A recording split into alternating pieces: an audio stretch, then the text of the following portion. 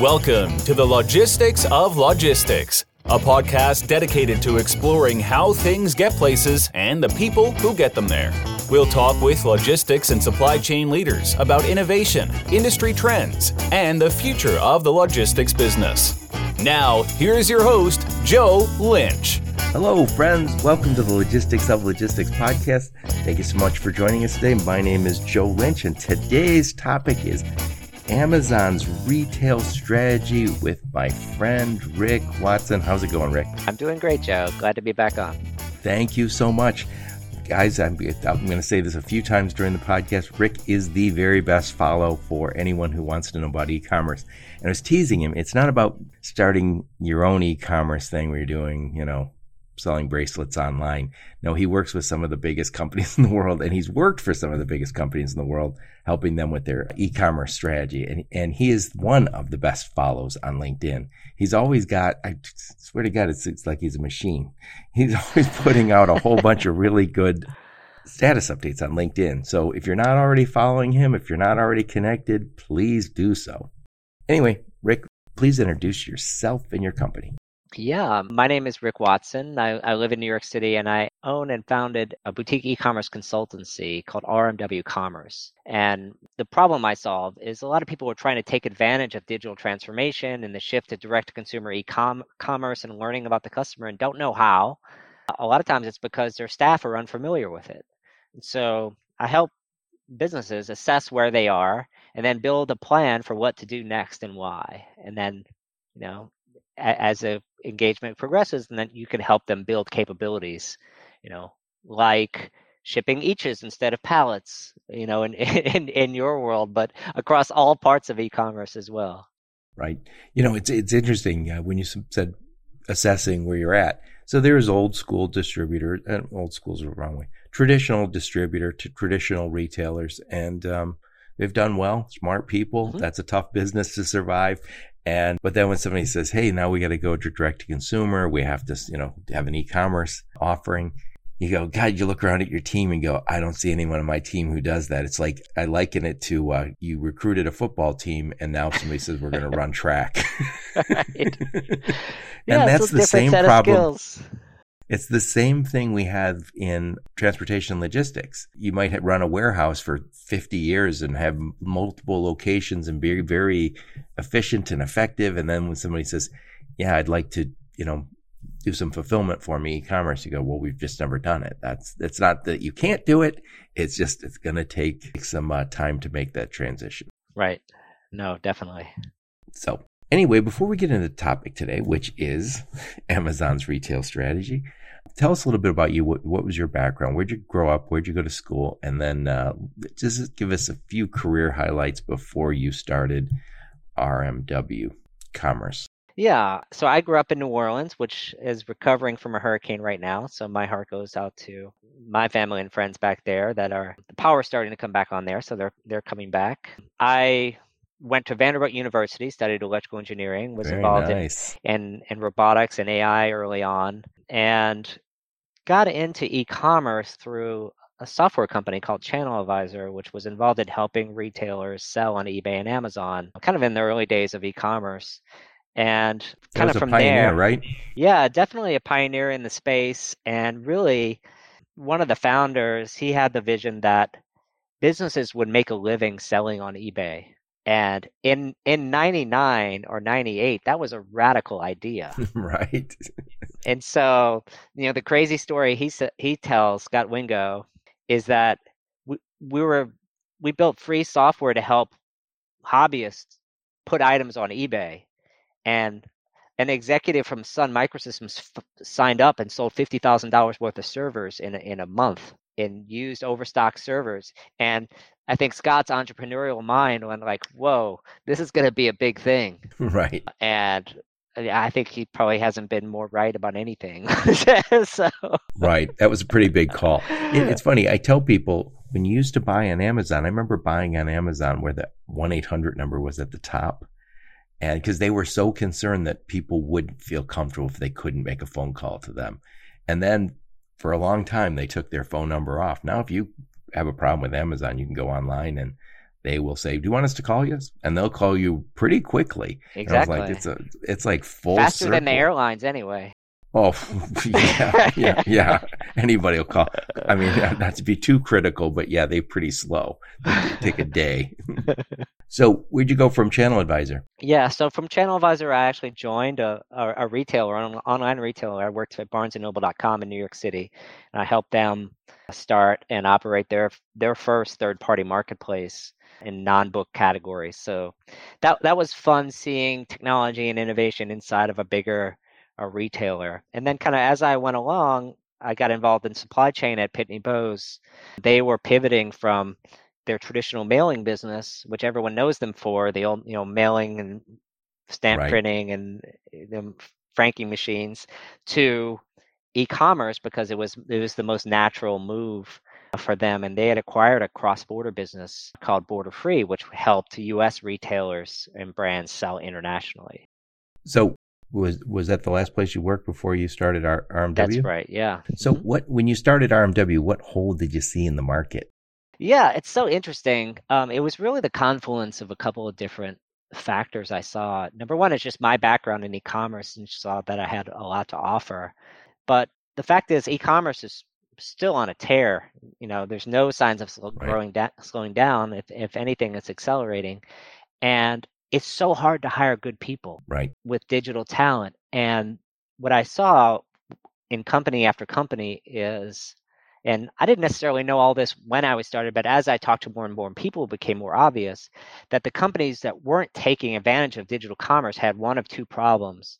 One is that they didn't have the talent to do it, kind of to your earlier point. They've never done it before, or they didn't have the vision to do it. Right. And so what could this business be in 3 to 5 years? And what are the steps I need to take so that I can do it in the most capital efficient way rather than wasting a lot of time? Yeah, and I should point out, Rick, you were way too humble, because I've looked at your LinkedIn profile. You didn't have like little jobs over at these companies. You had top jobs. You're a lot closer to the top than the bottom at all these companies. So I mean, I guess my point to saying that is you have a strategic vision of what these companies. So that was something you've done in the past, and so you've done this. You said, I've lived through that murderous task of moving a business to have a DTC or direct to consumer service offering. And that's not easy. It's interesting. You mentioned Barnes & Noble. So it was a big deal when Barnes & Noble came to the Detroit area, because we had Borders here. And Borders was like based in Ann Arbor. And I was just in Ann Arbor. Borders is long gone. And then I go to Barnes & Noble and I drive by and I go, maybe I'll go in, maybe I don't. But it's a weird thing after you've listened to books and read books on Kindle. Do you even want to go to Barnes & Noble now? I mean, and I'm sure it's a great company. Don't get me wrong. Wandering around bookstores is always going to be great on a Sunday afternoon when you got nothing to do. But as far as getting what I want, I don't ever feel these bookstores like I used to. I know, it's amazing. It's pretty powerful to be able to say, like, oh, I heard about this new book, and then 30 seconds later, it's on your Kindle. Right. Yeah. It's phenomenal. I've joked about this before, is that Amazon and Barnes & Noble and all these companies, they said, we will get rid of that bookstore experience and you can buy stuff online. And I was like, why don't you take away like the trip to Home Depot for me? That's what I want gone. Right. I didn't want you to take this away. But anyway, so today's topic is Amazon's retail strategy. So originally we were just going to talk about Amazon's department stores or Amazon's, new foray. But since I got Rick Watson, I thought we would get all the things that Amazon's doing. So why don't you give us an overview of what you've seen so far from Amazon, and then we'll dig into a little bit of their latest venture into retail. Yeah, I mean, Amazon historically has dipped its toe in the water in stores. Obviously, the biggest and most well-known move has been their acquisition of Whole Foods, which with its 500 stores into the grocery market. Less well-known is Amazon's bookstores, which there aren't, a ton of those. Amazon's 4-star stores, which is, the those definition are on the coast, of irony. I think. Yeah, the definition of irony is Amazon starting a physical bookstore. But they're starting it with data driven. So they say these books sell like crazy, so we know to put these on the shelf. And I think that's the way all their stores are set up so far. I don't know, not Whole Foods, But their Yeah, bookstore, they're pretty sure people are going to buy those books. right, exactly. And as you said, they're not doing what Barnes and Noble did, trying to put one in every community in America. I think they're putting it in high traffic areas and like a small format stores. I could see one in New York City. I can see it in San Yeah. Francisco, LA, Chicago. I don't know that they'll get one to my little small town, maybe Ann Arbor at some point.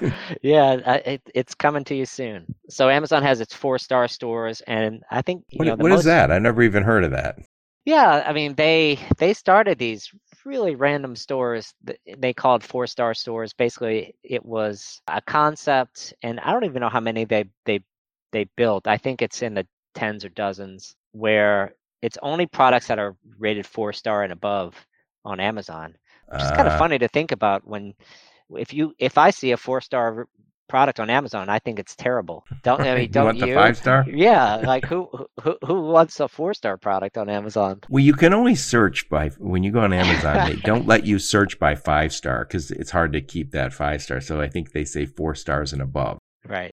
Yeah. So I think if you're 4.5, 4.8, that's pretty good. But Yeah, exactly. so they opened up these, and what was the purpose? So, and what was the purpose of Whole Foods? What was the strategy, and has it worked? It's so interesting. Whole Foods, if you listen to Jeff Wilke, who was involved in the acquisition, it's like, why did you buy Whole Foods? The answer he gave I thought was pretty astonishing. The first words out of his mouth was, "We want more benefits for Prime members," which is completely the opposite answer that you think they would give, because you're like, what does that even mean? And like, how the next level of strategy that these people are thinking at, you have 150, 200 million Prime members in the US, and you want excuses for people to keep coming back to Amazon, and then that matches their day-to-day life. And so the power of that data and that relationship is so important to the business. Yeah, like I'm an Amazon Prime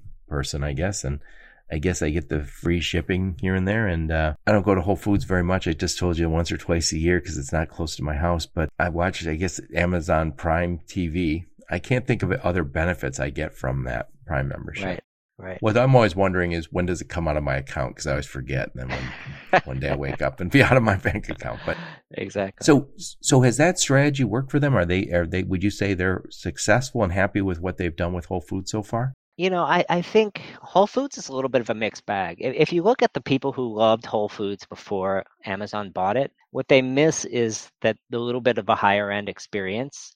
And I think the openness and the cleanliness of the stores, and the freshness and the variety of the unique merchandise. And I think a lot of people report that shopping in Amazon Whole Food stores physically now is not as great of experience, because you have all these, what I call robot shoppers in there now, that are just filling orders for digital, right? Right. It is interesting. It's kind of like, not too long ago, somebody was talking about Burt's Bees, the chapstick, and they said, I think Clorox bought them. I was like, what? I was like, I thought like Bert and his friends made this like in some little village out east, kind of when they weren't sailing, and right. like, and when you hear that, or Ben and Jerry's owned by Unilever or Procter, I think they're Unilever, yeah. And then I think that some people immediately don't like the idea that our crunchy, chewy, kind of hippie-ish place became Amazon. So yeah, these CPG companies are interesting. And that they swallow up these little brands that consumers like, and most consumers don't know it. But then when they find out, they're like, oh, yeah, I did notice Burt's Bees wasn't the same. I think, but I guarantee they did not mess with it. It was a great formula. So when they bought Whole Foods, and a lot of that's now kind of that's not HelloFresh. They have Amazon Fresh though, right? Yeah. So they've their home started delivery? exactly. So Amazon has started its own grocery store concept independently of Whole Foods. Whole Foods has always been a little bit more upscale, yeah. A little bit more upscale. Amazon Fresh, I think it's meant to be a little bit more mainstream. They have 11 Amazon Fresh stores now, and the data I've seen, I just checked it this morning actually, there is about 28 new Amazon Fresh stores that are planned. I mean, compared to 3,500 Walmart supercenters, what does that mean? It means it's still an experiment. They're dipping their toe for in to me. see if they can make this work. And they're seeing, as you said, if they're experimenting, they're such a big company, their experiments 28 stores or 50 stores. Right. No, it's amazing. So they have Whole Foods, that's their biggest foray so far. And then they've got this 4-star, and I think those are on the coast because I've never seen any of those around here.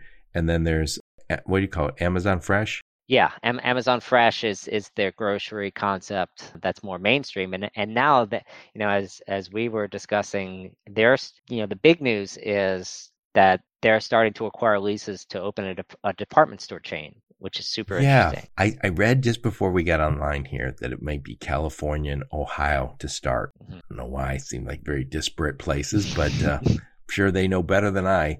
I'm Right. sure the algorithm told them to do that. Well, I mean, I think the interesting thing is that if you know anything about Ohio represents America, right? I mean, there's all sorts of. I think there's a reason why presidential races always seem to be decided in Ohio or something, just because there's so many different communities, upscale and mainstream, and all over the place. Right. I'm in Michigan, and I'm a big Michigan Wolverine, and then we play the Buckeyes in all the sports, and the only one that matters is football, but we did win in basketball. But when you talk about Ohio, I mean, they have so many small towns. I think it's more small towns than any place in the country. But then you get Cleveland, Cincinnati, Columbus. You have a lot of big cities there that are, they're gaining ground in a lot of electoral votes until recently, I think. But anyway, California, it's got its own challenges. But anyway, so they're starting this out. And what is this department store?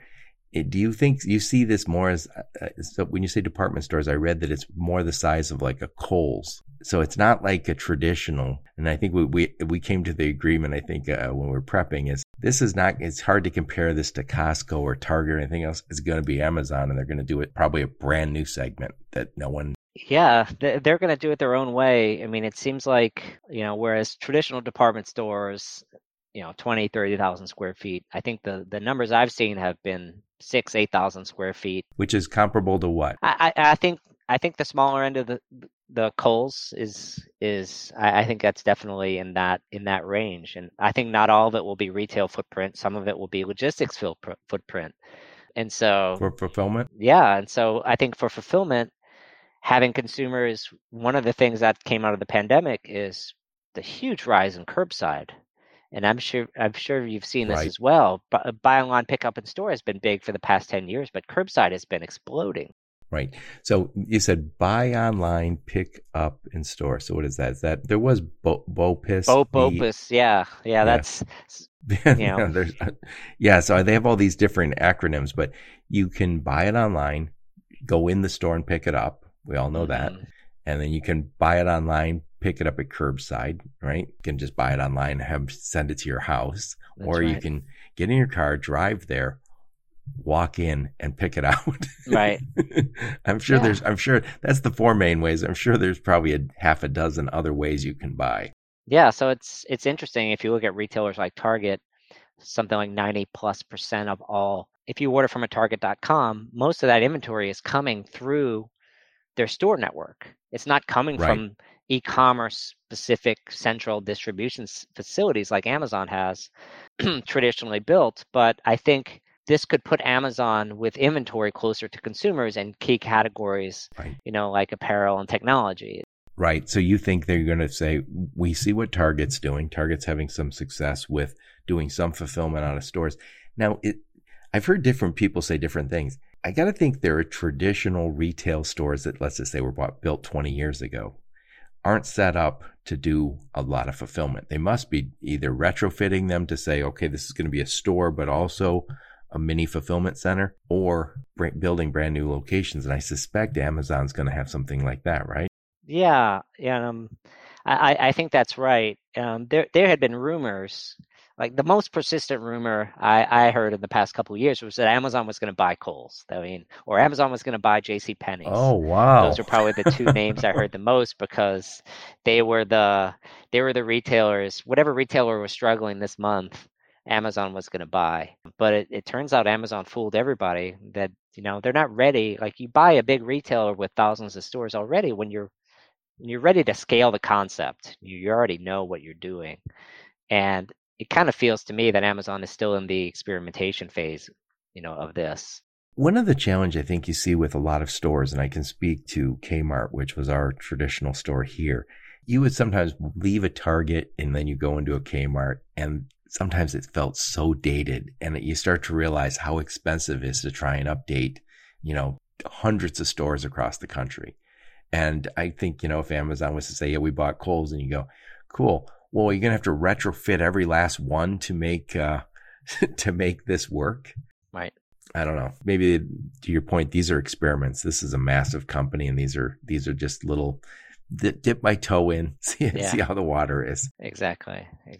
So when we were offline prepping for this, you talked about some of the things that you thought was going to be the reasons this would make some sense. And one of the first things you said was returns. So speak to that one. Yeah, I think returns, particularly for retail, if you look at what are the return statistics on the average Amazon or our average Target or Walmart store, and people aren't shipping those returns back to online. 90+% of all returns you're just going to go back to the store wherever you bought it from, right? Right. Amazon, you don't have that ability. That's why maybe they partnered with Kohl's a couple of years ago to offer that capability. But just think about Amazon ships, estimates I've seen over a billion parcels a year all over the world and in North America. Let's say it's 10% return rate. That's probably on the low side. That's 100 million parcels going back in the other direction. I've heard people say that the returns on e-commerce are 30% or higher. And for traditional retail, I was just at a party and I saw a friend who's a retailer, and he goes, we're doing a ton of business online. And he goes, I go, do you get a lot more returns? He goes, it's sick. He goes, we get like 6% in our store. And he said, I don't even know what it is in the e-commerce. He goes, but it's huge.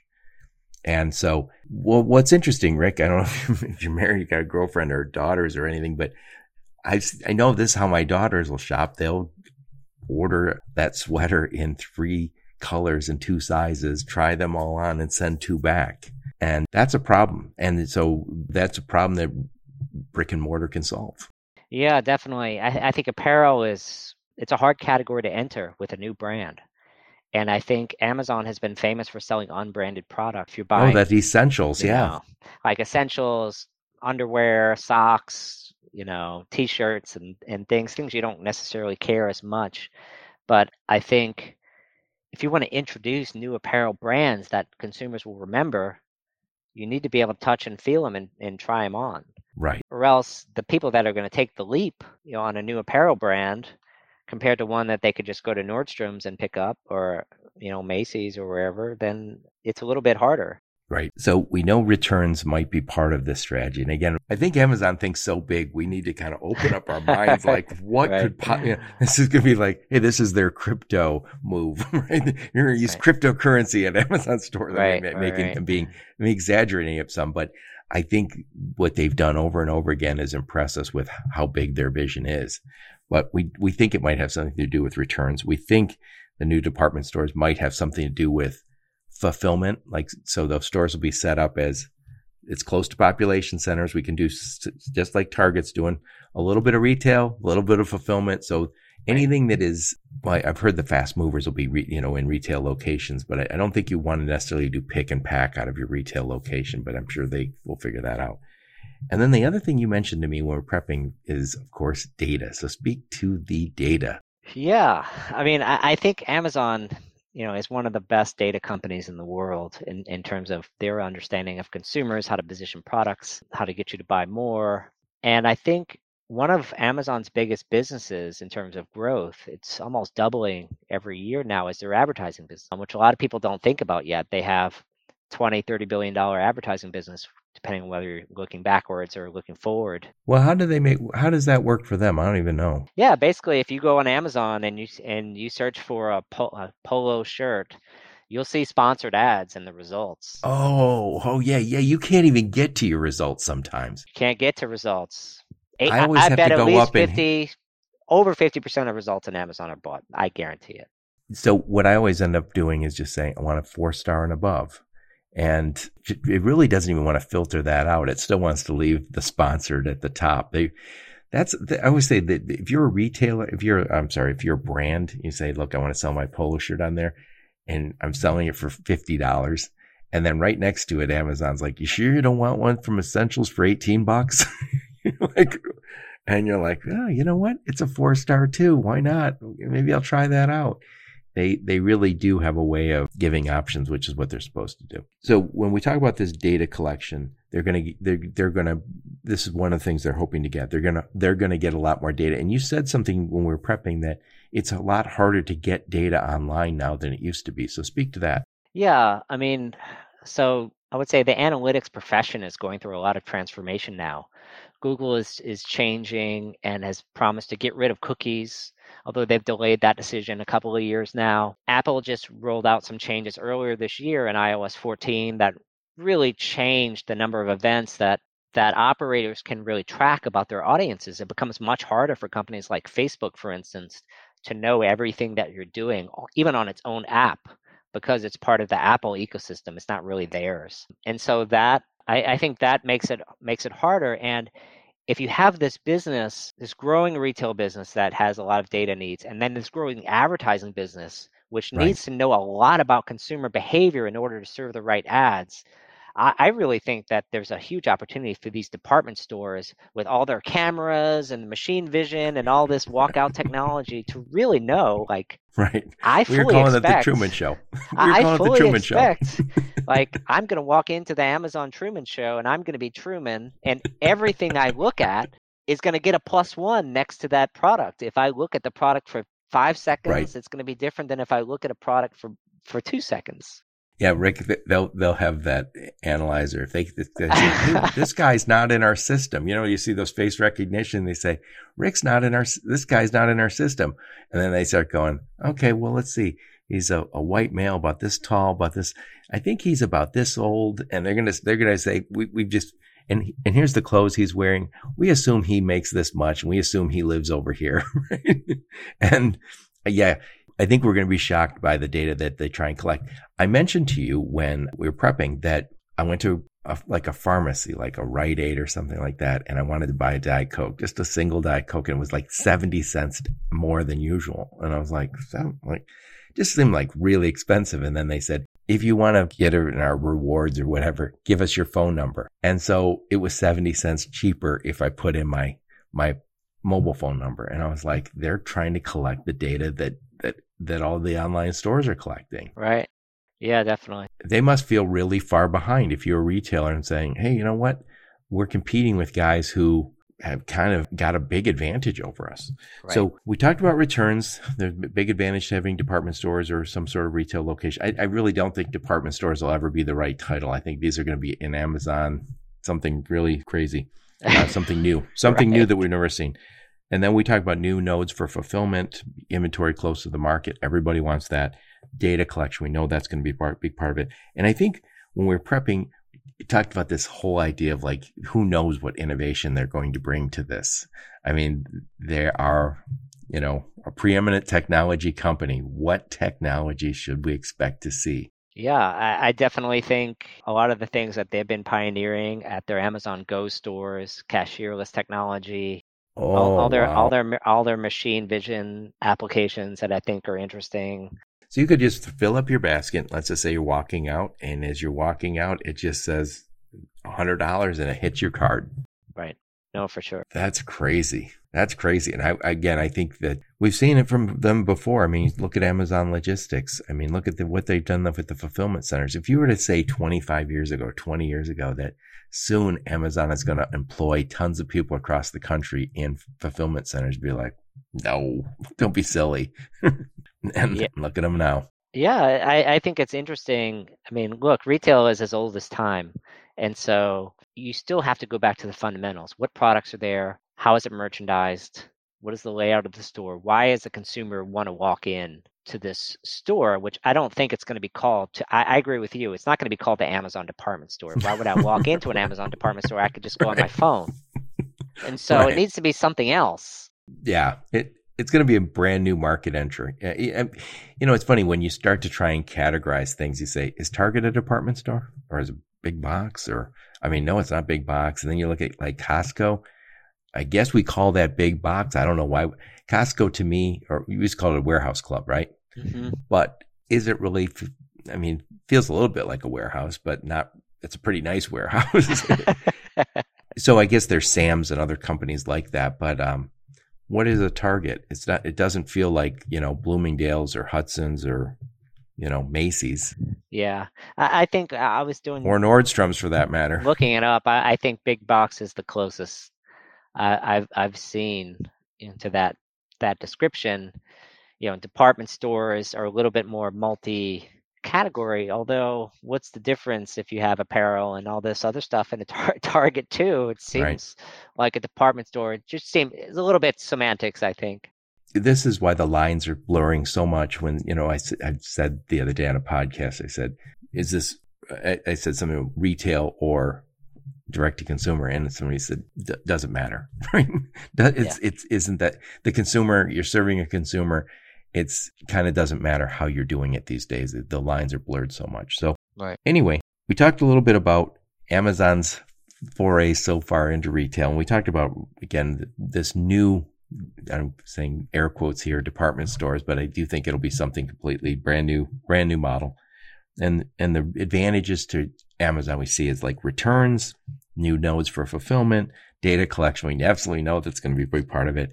And don't be shocked by the technology, because we know they're going to bring new technology to these things. And if nothing else, it's going to be the SKUs they know work, which is going to be, this we absolutely positively know this works. And I can imagine the product placement is going to be even better than we see in existing retail as far as optimizing profit. Yeah, I think all of it depends. And if you look at the stores Amazon has introduced recently, it's fresh by Amazon. And so that's the word they chose is fresh. So to me, the whole key to the idea to this will be what is the word that is going to make people think about this store? And is it going to be trends? Is it going to be fashion? Is it going to be, what is it going to be? I wouldn't be surprised if it was essentials. Their retail, their brand within, and you could see Amazon like Basics. essential. Yeah. I mean, because I think you could see it being basics, but I could even see them having a grocery store, like the small grocery store that Target has. I love those little grocery store that Target has. They feel like, no, it's great. They feel like they're, what do they call that? I always forget this word. I'll think of it after we hang up.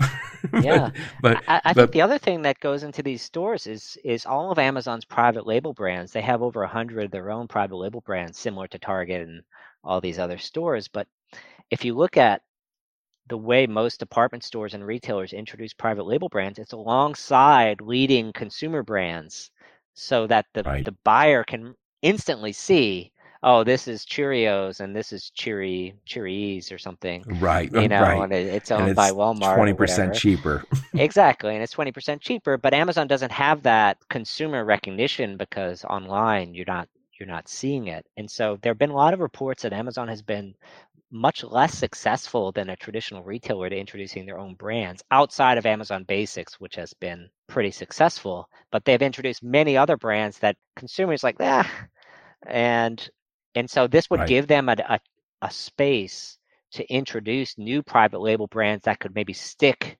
more in the customer's mind. I think that's got to be a big part of this strategy. Or else I don't see Amazon making a lot of money from reselling other people's products at a retail store. There's there's not enough margin. But that's if another trend that's probably worth noting is went to Costco, and I remember going to buy a box of wine, red wine, because I like the fancy red wine from the box, right? So I think it's like $18 for a box of wine. I think theirs right next to it was $12. Right. And I remember, I guess Costco makes a lot of their money now from their private label. And so again, there's another place where people love Kirkland, man. Right. There's some huge Kirkland fans. So I went to a buddy's house. I brought him a box of red wine during March Madness. And I said, I got the good red wine from you, the Kirkland stuff. And he said, and he was laughing. He goes, Joe, that's brought me in the other room. He had 2 boxes of it. Other people had brought it. And he said, I love this. And he goes, my brother brought it. And I was like, it's a funny thing because all of a sudden they just basically, you imagine somebody who at one time sold red wine through Costco just lost, I don't know, 30-40% of their market. Right. It's got to be crazy. Yeah, the lines are blurring, and I think you're right. There's going to be a lot of private label in there. That's another point that we should probably have added in here. This is not going to be so they can help. Well, I'm sure they'll have some others in there, but this is to get their own private stuff sold. Yeah, for sure. Interesting stuff. So, Rick, put a bow on this bad boy. I know we went all over the place, but give us just some of your final thoughts on this. And then before you go, I want to talk about your upcoming speech and or presentation and your podcast and your business. Yeah. I think at the end, look, Amazon is not a retailer. Amazon is not an e-commerce company. Amazon is a technology innovator, period. And if they're willing to enter any market that they believe that they can serve consumers better than whoever's there now. And so I think when I think about retail, they're thinking about how can I create the best experience possible for products and really take advantage of some upcoming trends that maybe aren't being taken advantage of by some of the incumbent players. And so we should not expect anything mundane or even small here. This is, again, I think right. You said it right. They're a technology innovator who just happens to do logistics, who just happens to do retail, and they're bringing something that, I know you work with a lot of existing brands. Would you just, if you looked at an existing retailer or distributor, you don't ever go to those and say, yeah, they're coming as a technology innovator. No, they're coming as probably just the opposite of that. That's not a criticism, but that's just where they're coming from. We all come from somewhere. Exactly. So, Rick, before you go, tell us a little bit about what's going on with RMW Commerce. And I know you talked a little bit about some presentations you're doing and some events that you're not attending now.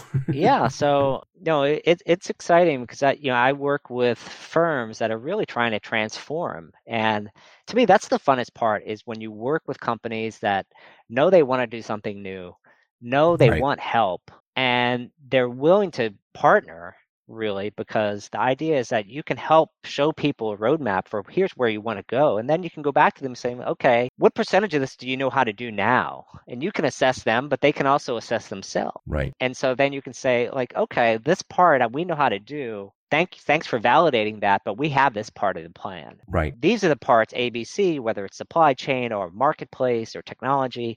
We need some external help because we don't have enough native expertise internally. Right. And so those are the projects that are most fun for me from the RMW Commerce side. And what I find is people come to me because e-commerce is all I do. And if you go to a traditional consulting firm, which have amazing capabilities and track records and history, what they don't necessarily, and for general business strategy, but e-commerce is so fast moving and so unique that the strategy can be a lot more optimized if you're talking to people that have been entrepreneurs and operators in the space, rather than people who are just reading about the space. Right. So that's on the RMW Commerce side. In terms of new developments and presentations, I'm speaking next month at ASCM, American Society.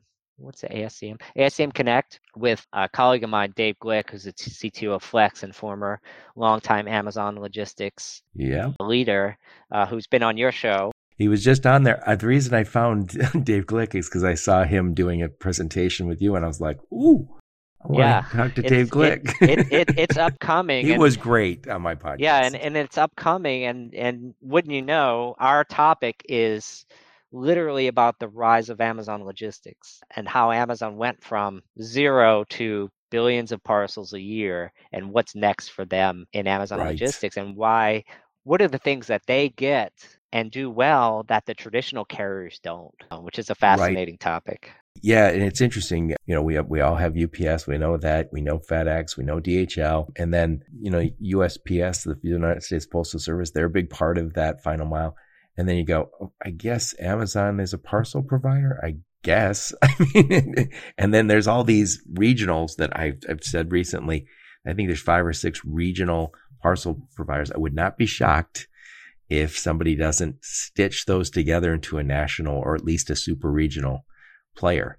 And that's not even counting all of these gig economy things. And I actually have got Emma Cosgrove coming on my podcast from Business Insider, and she's fantastic at that. I love Emma. She's fantastic. Yes. Well, she's a New Yorker too, isn't she? Mm-hmm. So yeah, I'm looking forward to that because she said it's like it was before like 2 players or 3 players, and now all of a sudden it's exploding, and now it's to a point where you go, is this a parcel provider? I don't know. They deliver to houses. They deliver a parcel to a house. Does that make them a parcel provider? I think or so. a gig economy? So. Yeah. Again, these damn lines. People color inside the lines. Stay in your lanes. Right. We can't talk about it if I can't put it in lanes. Anyway, right. So you're speaking at ASCM, and you tell me who is the sweet spot for you over at RMW Commerce? Yeah, I would say, mid-market brands that are looking to make a change, a lot of times they're backed by private equity or privately held, and they're looking to make a change to, what drives a lot of this is the investors. Investors see that direct-to-consumer revenue is worth much more in a valuation point of view than a traditional resale wholesale account. And so they're like, how do we change our mix? And so if we are 90% wholesale and 10% digital, what would it mean for a company to go to 30% digital? Right. And what effect could that have on our future of our business? Right. And does the Amazon fulfillment, does that enter into it? Because I know a lot 100%. of companies kind of they kind of hooked themselves to Amazon, and now as Amazon's become more effective and more efficient, there's some players who say it doesn't work for us as well as it once did. I think Nike and some others are saying, well, we just can't work with it. And I don't think there's anything dishonest or awful happening. I just think as Amazon's gotten better at this, they realize who we can partner with and who we can't. Yeah, what I see is definitely a bifurcation of brands. I think the top tier brands, they want to have the closest relationship to the consumer as right. possible. And Apple and Nike and other brands like that, Allbirds, or like pick a big brand that, and Allbirds isn't a big brand, but they want, but they don't work with Amazon, and they want that direct consumer. They want that consumer relationship. But then you have everyone else where your brand maybe isn't as well known to the consumer, or your white label goods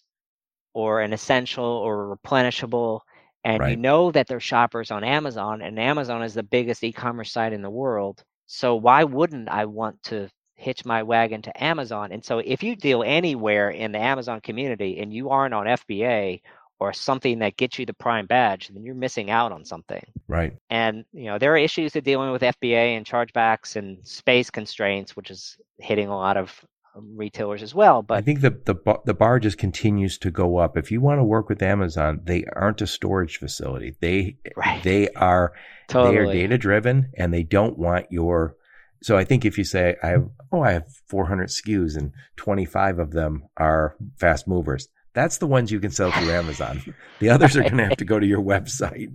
Exactly. Because Amazon's not going to tolerate your slow movers. Exactly. Yeah, it's going to be too expensive, and they're going to limit your space for those products. So I think lots of distributors and private label manufacturers have huge multi-$100-million businesses selling through Amazon and are just as happy as they can be doing that.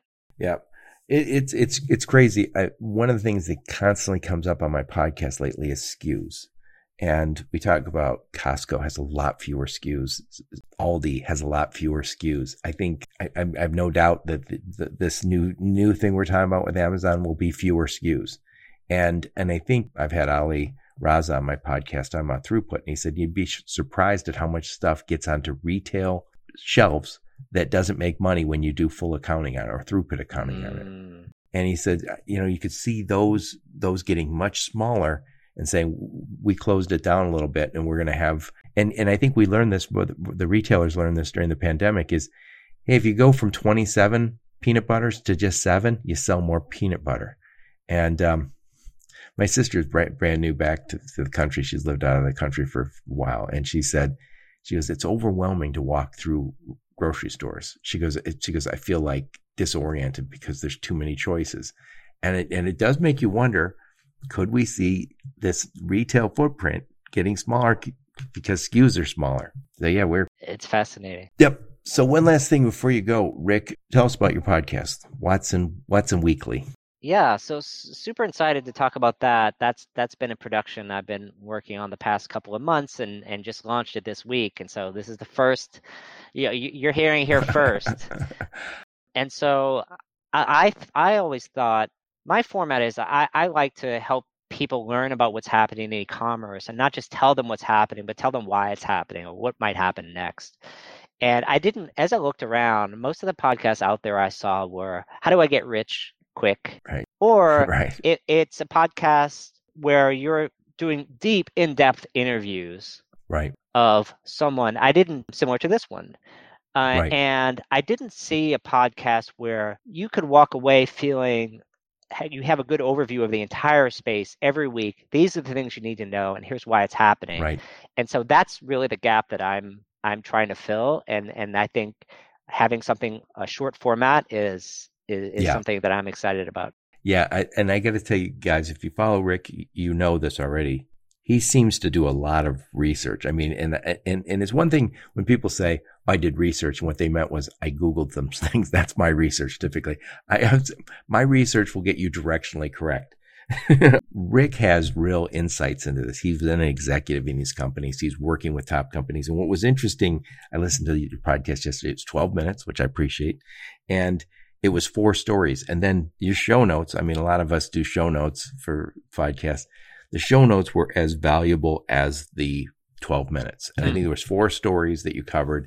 And, it's funny. One of the things I looked at is you talked about direct to consumer for construction goods. And I was like, or e-commerce. I was like, whoa, I didn't know that there's such a thing.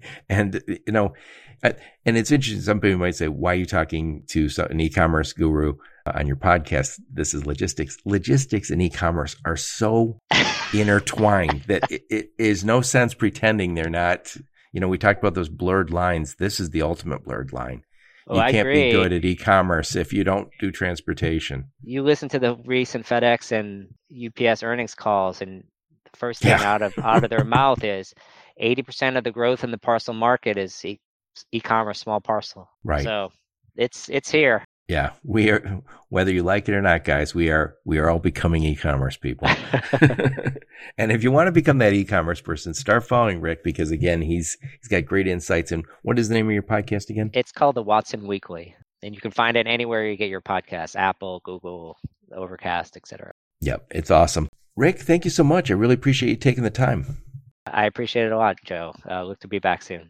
Yep, and thank all of you. I appreciate your support. Until next time, onward and upward. You've been listening to the Logistics of Logistics podcast, where we engage in conversation with experts in the logistics field. For more details, visit thelogisticsoflogistics.com or follow Joe Lynch on LinkedIn.